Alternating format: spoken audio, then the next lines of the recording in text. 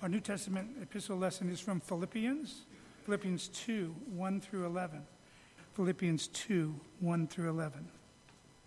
If you have any encouragement from being united with Christ, if any comfort from his love, if any fellowship with the Spirit, if any tenderness and compassion, then make my joy complete by being like-minded, having the same love, being one in spirit and purpose.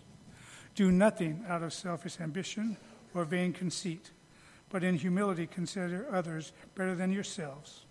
Each of you should look not only to your own interests, but also to the interests of others. Your attitude should be the same as that of Jesus Christ, who, being very nature God, did not consider equality with God something to be grasped, but made himself nothing, taking the very nature of a servant, being made like in human likeness, and being found in appearance as a man. He humbled himself and became obedient to death, even death on a cross. Therefore God exalted him to the highest place and gave him the name that is above every name, that at the name of Jesus every knee should bow in heaven and on earth and under the earth, and in every tongue confess that Jesus Christ is Lord, to the glory of God the Father. This is the word of the Lord. Thanks be to God.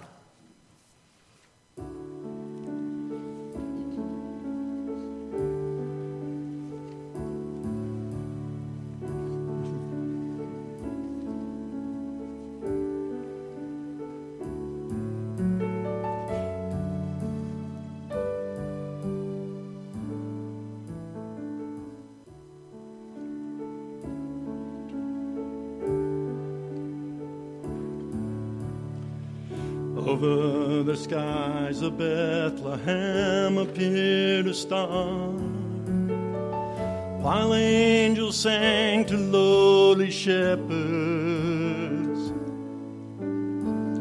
3 wise men seeking truth travel from afar, hoping to find the child from heaven. And falling on their knees, they bow before the humble Prince of Peace. I bring an offering of worship to my King. No one on earth deserves the praises that I sing. Jesus, may you deserve the honor that you're due. Oh Lord, I bring an offering to you.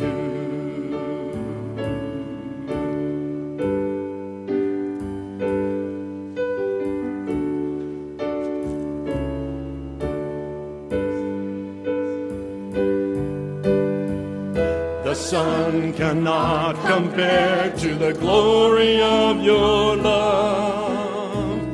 There is no shadow in your presence. No mortal man would dare to stand before your throne, before the Holy One of heaven. It's only by your blood, and it's only through your mercy, Lord, I come. I bring an offering of worship to my King. No one on earth deserves the praises that I sing. Jesus, may you receive the honor that you're due. Oh Lord, I bring an offering to you. Lord, I come. I bring an offering of worship to my King. No one on earth deserves the praises that I sing. Jesus, may you receive the honor that you're due. Oh Lord, I bring an offering to you. Oh Lord, I bring an offering to you. Oh Lord, I bring an offering to you. Oh Lord, I bring an offering to you. I bring an offering to you. I bring an offering to you.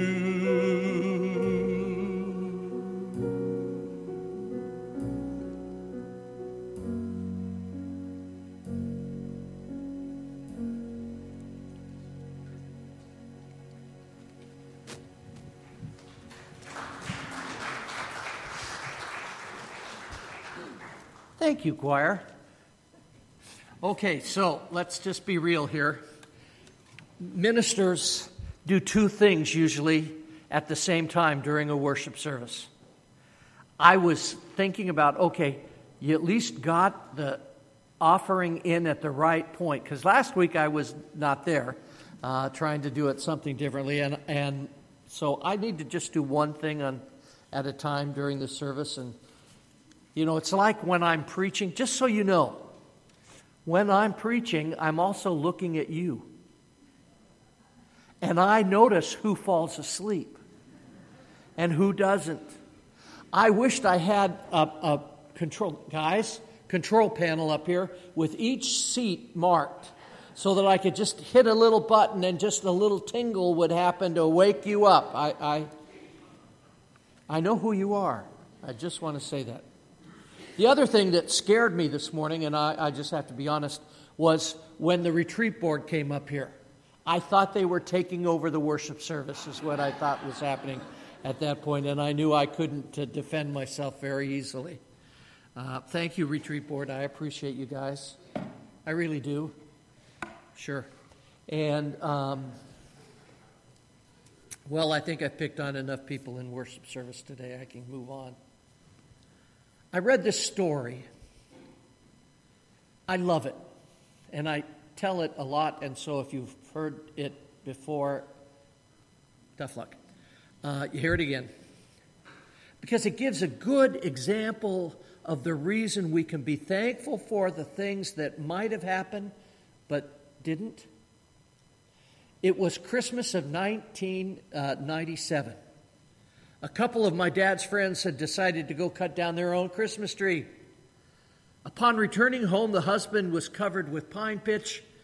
So he set the tree up, and so he went up to shower. And while his wife began to decorate the tree, if it had only been that simple. In the middle of the husband's shower, the wife let out a huge scream, bringing the husband bounding down the stairs in nothing but soap suds. She pointed to the floor and shrieked, "A snake!" And there a huge black snake crawled out of the tree and slithered under the sofa. So the husband, being the man that he was, got on his hands and knees and crawled under the coffee table to get a better view of the snake. Meanwhile, the wife sprinted out the back door to get some help, which released the Labrador retriever. The dog ran back through the open door into the living room, and upon spying the husband in his awkward position, the dog did what any dog with an ice-cold nose would do when meeting somebody. Upon his glacial greeting, the husband, already on edge to find a huge black snake in his house, convulsed, bashed his head on the coffee table, and knocked himself unconscious. About this point, the wife comes in, goes into the living room and finds her husband unresponsive and sprawled out on the floor. Thinking that he had been bitten by the snake, she called the paramedics, who arrived in record time. As the two emergency team members were getting him dressed and strapped onto the gurney, he came to. And he told them what really happened, and they were still laughing on their way out when the snake decided to make a return appearance and slithered out from under the sofa. One of the paramedics was so frightened that he jumped back, letting go of the gurney, and the husband fell out onto the floor and broke his wrist, and the snake somehow got away. All right, as we prepare for Christmas this year, we in this room are emotionally and spiritually in many, many different places. I know for some of you, you've got family members that really are in pain and in crisis. And some of you have lost loved ones this year. For some of you, it's just really a hard time. Christmas is always that way. Well, to any of us who've already or are now or will feel stressed or pressured this Christmas, I think we need to pause for a moment and remember that baby born in the manger, God's unique Son, our Lord, Jesus, Emmanuel, God with us. His words to us, found at the close of the Gospel of Matthew, are for all of us today.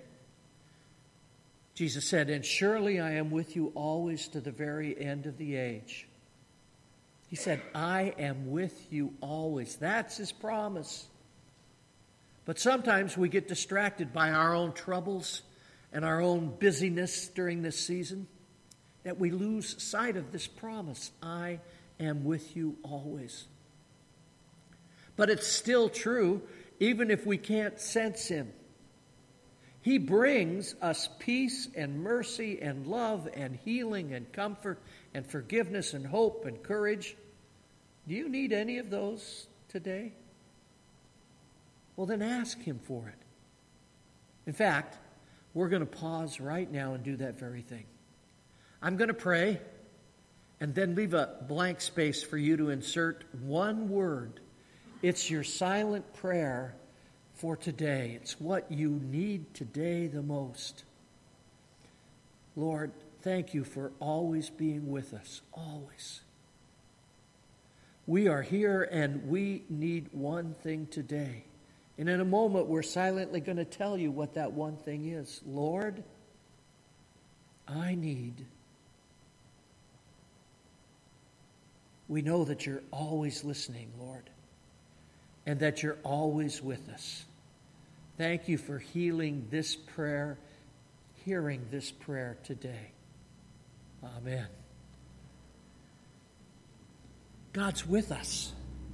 He's here. He listens. We need to talk.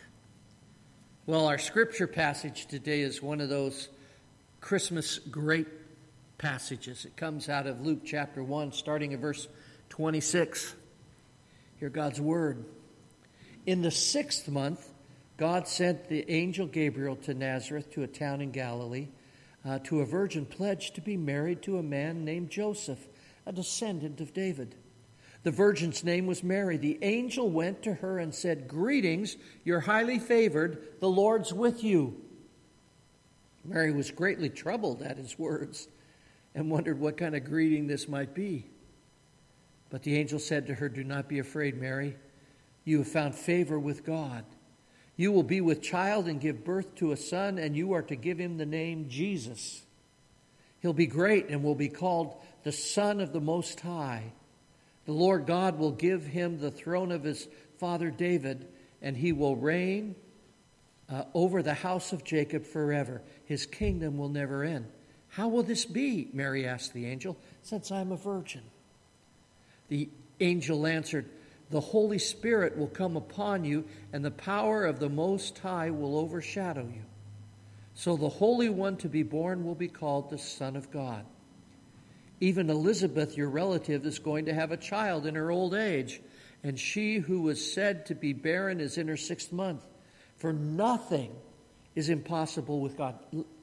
I want you to repeat that with me. For nothing is impossible with God. "I'm the Lord's servant," Mary answered. "May it be to me as you have said." And then the angel left her.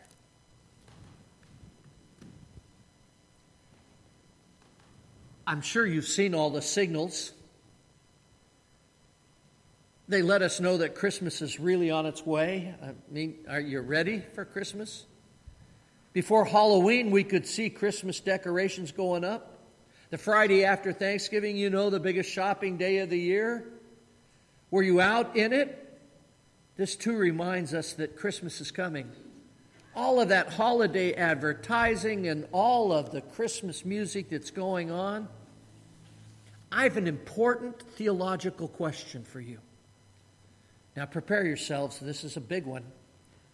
Do you like jigsaw puzzles? Well, in our house, every year, jigsaw puzzles. Card table was set up. My wife loved to do jigsaw puzzles. See, I believe that there are only two kinds of people in the world. Those that love to do jigsaw puzzles and the rest of us. I hate doing jigsaw puzzles. In fact, I would sit there with my wife because she loved them, and I would play around with the puzzle and push it over here and the piece over there, and I'd finally take one and fit it in, and sometimes the pieces that I wanted to fit them where I wanted to fit them didn't fit well. But I made them fit because it was close enough for me. My wife would roll her eyes and say, "No, Randy, bad Randy, pick it out." And I'd then have to pull it out, and then one of those little knobby things would break off, and that's just the way it was in our house. But we did jigsaw puzzles. And anything more than 15 minutes of working on the jigsaw puzzle, and our cat would jump up on the card table and lay in front of my wife and ask to be pet. And then all of the pieces would be moved around. But everybody that came into our house was welcome to work on the puzzle. For many in our world, Advent and Christmas, and the real reason for us to celebrate, has become a puzzle. Are we celebrating a religious holiday or a reason to stimulate the economy? C.S. Lewis said, "Can it really be my duty to buy and receive masses of junk every winter just to help the shopkeepers?" See, the events around the birth of our Lord is a lot like a jigsaw puzzle. Mary, Elizabeth, Joseph, Zechariah were the first to begin to work on the puzzle. What was God up to that first Christmas? What does God want to do in our lives this Christmas? Let me ask you, are you satisfied with your Christmas celebrations? Or maybe do you secretly long for something more, something different in the way you observe Christmas? I believe that this year things can be different. The key step for us is to realize our longing for a different Christmas is to slow down, first of all, and take every night some time for reflection. You already know what's going to be like, the parties, the shopping, the cooking, the special events, our extra church service. By the way, we are having a Christmas Eve service at 7 o'clock. I expect to see all of you here. Don't tell me you've got family coming in and you just don't know how you're going to be able to do it because you have that special Christmas Eve meal. Well, just have it later, after church. Come, because it's going to be really special this year, and you're really going to like it. And that's enough advertisement for that right now. For Mary, there were so many puzzle pieces. What God was doing through her. Mary's response to God's request revealed her character. Let it be to me as you've said. This is no simple matter. In standing up for God and His power, she's going to become the object of doubt and ridicule. Mary knows she's God's servant, so she will allow God to work through her as He wills. As far as she's concerned, He can place her in whatever difficult situations He desires. For she knows God is with her. But even with this submission to God, she needs time to really absorb and begin to understand what God really is up to. So our scripture says Mary goes to visit her relative Elizabeth. Mary's a young woman, probably the age of around 13. She was young, poor, humble in spirit. She was illiterate and a woman in a very male-dominated society. But Mary had a godly heart. and she understood deep spiritual realities. Mary, the mother of Christ, modeled faith for the church. Faith that realized the birth of Christ in her life and fostered her discipleship. Saving faith is belief plus trust that issues in proper passivity, leading to total dependence on Christ, and then flaming into activity of service. So the 4 key words here are belief, trust, passivity, and activity. That's the disciples' path. Mary lives on the fringe of her nation and her society. Her family is poor. She lives in Nazareth, which was looked down upon both by Jews and by Romans. She brings nothing on her resume other than availability and her willingness to trust and serve God. So God puts her to use in his salvation plan, taking her through a process for which she has no training or preparation. God simply promises to be with her on the journey. Mary then went to be with Elizabeth to reflect on about what God is doing through both of them. This is a key point for us this Christmas, to slow down and reflect upon what God would want to do in and through us, even yet this Christmas. Mary thinks of what is ahead. People in her town love to gossip. If word got out about her, it would color and change what God was up to. The Romans knew enough of their beliefs to take seriously any rumor about a Messiah being born. She says, I'm pledged to Joseph. Now that complicates things. See, the law says that they were to stone a woman found pregnant during the engagement time. Mary thinks, will my friends and my parents think I got pregnant while I've been away? What will Joseph think? And then how do I get to Bethlehem in 9 months? Elizabeth says, the prophet Micah says that out of Bethlehem will come the Messiah. But Bethlehem is a long way from Nazareth. How will this work out? It's a puzzle for me, Lord. As a preacher, if I had an opportunity to counsel Mary, I'd tell her that as time gets closer, complications start to multiply. And you need to follow through on what you've already decided is the most important. You've already made it clear that the bottom line is that you bring the Lord glory, that you must trust and love him. It's time to show yourself a worthy vessel of his high honor that he's giving you. And God will have to put the hard pieces together of this puzzle because really, Mary, they're beyond you. And those hard pieces are too much for all of us, any of us, to put into the puzzle of our life as well.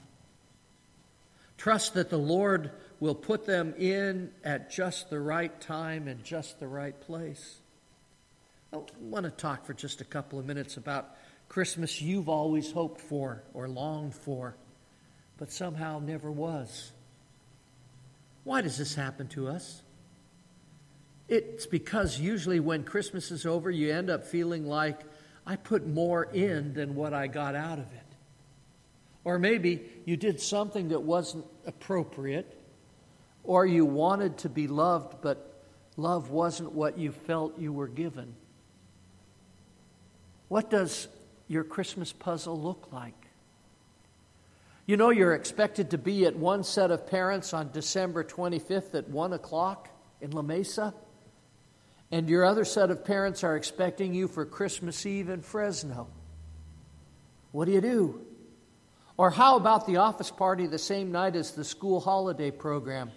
There are good arguments for going to both places. Or your spouse got a migraine when you yelled about her idea of sending a Harry and David ultimate picnic hamper to the pastor. which I think was a mistake. Should have been sent. Just because you're already paying over $100 a month in interest alone for your credit cards. Or you see, the week of Christmas, your son, the one in med school in Iowa City, is bringing a girlfriend home. And to save money, they want to stay with you. They said they only need one room and one bed. And do you say okay or say no? Or why don't they write Christmas songs about sheep and cows and camels and donkeys and reindeer, or at least children, all in one place, bleating and kicking and braying and stomping and mooing and yelling that they want to go to Toys R Us, and that there are no shepherds to corral them and no wise men at your house to calm them down? Things aren't exactly silent night, holy night in your home right now. I think about that, and I think about my Christmas. My wife's niece and her family are coming out of Ohio. And they're coming to stay with us on Christmas Day. Thankfully, they're not sleeping at our house, but they plan, now that the rain is coming, to be at our house. We'll feed these folks. And let me just say that the girls in that family take a lot of work to keep them happy. So it's going to be an interesting time. When complications multiply as the time gets closer, you need to follow through on what you've decided is most important for you. Take time with the Lord. Decide now, today, what you want in your Christmas celebration this year. Take some time each day to find a sanctuary for quiet prayer and meditation. Then follow through and offer a Christmas pardon to somebody that you earlier locked out of your life. There's still time to buy a fitting Christmas book focusing on the Lord and then read it. It's time to get all the straight-edged border pieces and fit them together. There's still time to collect the pieces that are most important, the pieces of time with the Lord, time quiet to reflect just like Mary did. You still have time to make a real difference in your Christmas celebration. I'm sure Mary felt that the first Christmas, much like many of us feel this Christmas, overwhelmed with all the pieces. Mary gives us the key to victory and enjoyment in the Advent season. Looking at Mary will help us solve the Christmas puzzle. What was Mary's way? Even when complications multiply as the time gets closer, you follow through on what you decided is most important. Take time with the Lord. Decide now what you want in your Christmas celebration this year. In fact, what I want to suggest to you is to go home today and take a couple of minutes at halftime of your football game or whatever, and write down 4, 5, 6 at most things that you want to see happen between now and Christmas night. Maybe it's how to do the dinner. Maybe it's whatever you need. And these are the things that you want, because you know what will happen if you don't do that. You'll let all of the things that you should do or you ought to do or everybody else expects you to do. And if you do all of those, you will miss Christmas yourself. I've got just a little dumb sermon illustration, but then that's me. All right. Puzzles away, empty jar, afoot.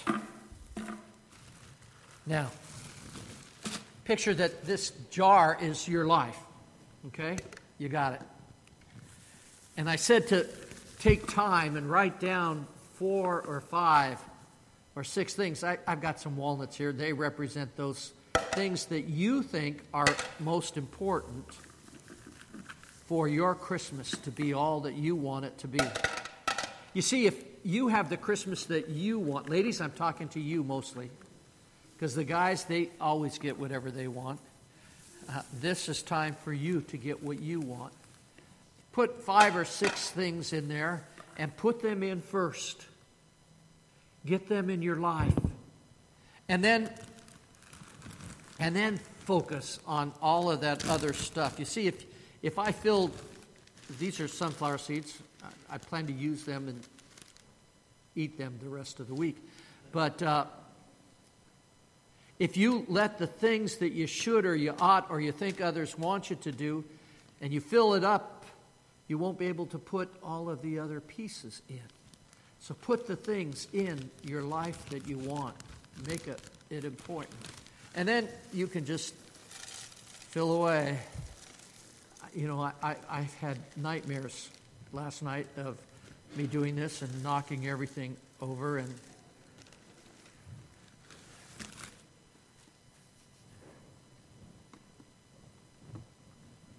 But you know, if I put the walnuts in later, there just wouldn't be enough space for everything. I'm patting it down now so that... Oh, I didn't know that came up. Enough of that illustration. But you see, you understand what I'm talking about. If you don't put the important things in first, it's like you want to have a great Christmas dinner. But you know, if you let Cousin Randy in the room, he'll probably talk politics. And so you want to set a rule saying no politics at the table. Set it first. Anybody that does start talking politics doesn't get fed. See, it's your house, your rules. Make the rules. They've got to follow. If they won't, they're going to get hungry. Trust me, the hungrier they get, the less they want to fight. Okay? Maybe you also want to come to Christmas Eve service. So come. Be part of this, and you'll figure out how to feed all of those people, or they can, oh, God forbid, figure out a way to feed themselves. But you come because that's important to you. It could be important to you that you do something special in the next couple of days. For somebody that just doesn't have enough, and you want to help them in some way. See, this is the way we do these things. It's taking time tonight and Monday night, quiet, and even Tuesday night, quiet, reflecting on what Jesus... you probably haven't sat in front of your Christmas tree very long, and just sit for 15 minutes and just reflect on who Jesus is and what he would want you to do this Christmas. There's so many things that we can do. But we first have to figure out what those 5 or maybe 6 things that we really want put in our Christmas get in there. That's not being selfish, it's just being real. Because if you are filled with the Spirit, it will flow to other people in your home and at your Christmas, whether it's at your house or somebody else's house. Let's take some time right now and pray. Father, help us. Help us to figure out some of the things that you want us to do this Christmas. Maybe there's 4 or 5 or 6 things that we really long for, that we really want to put in. Well, Lord, help us to put them in and make sure that everybody understands this is important to you.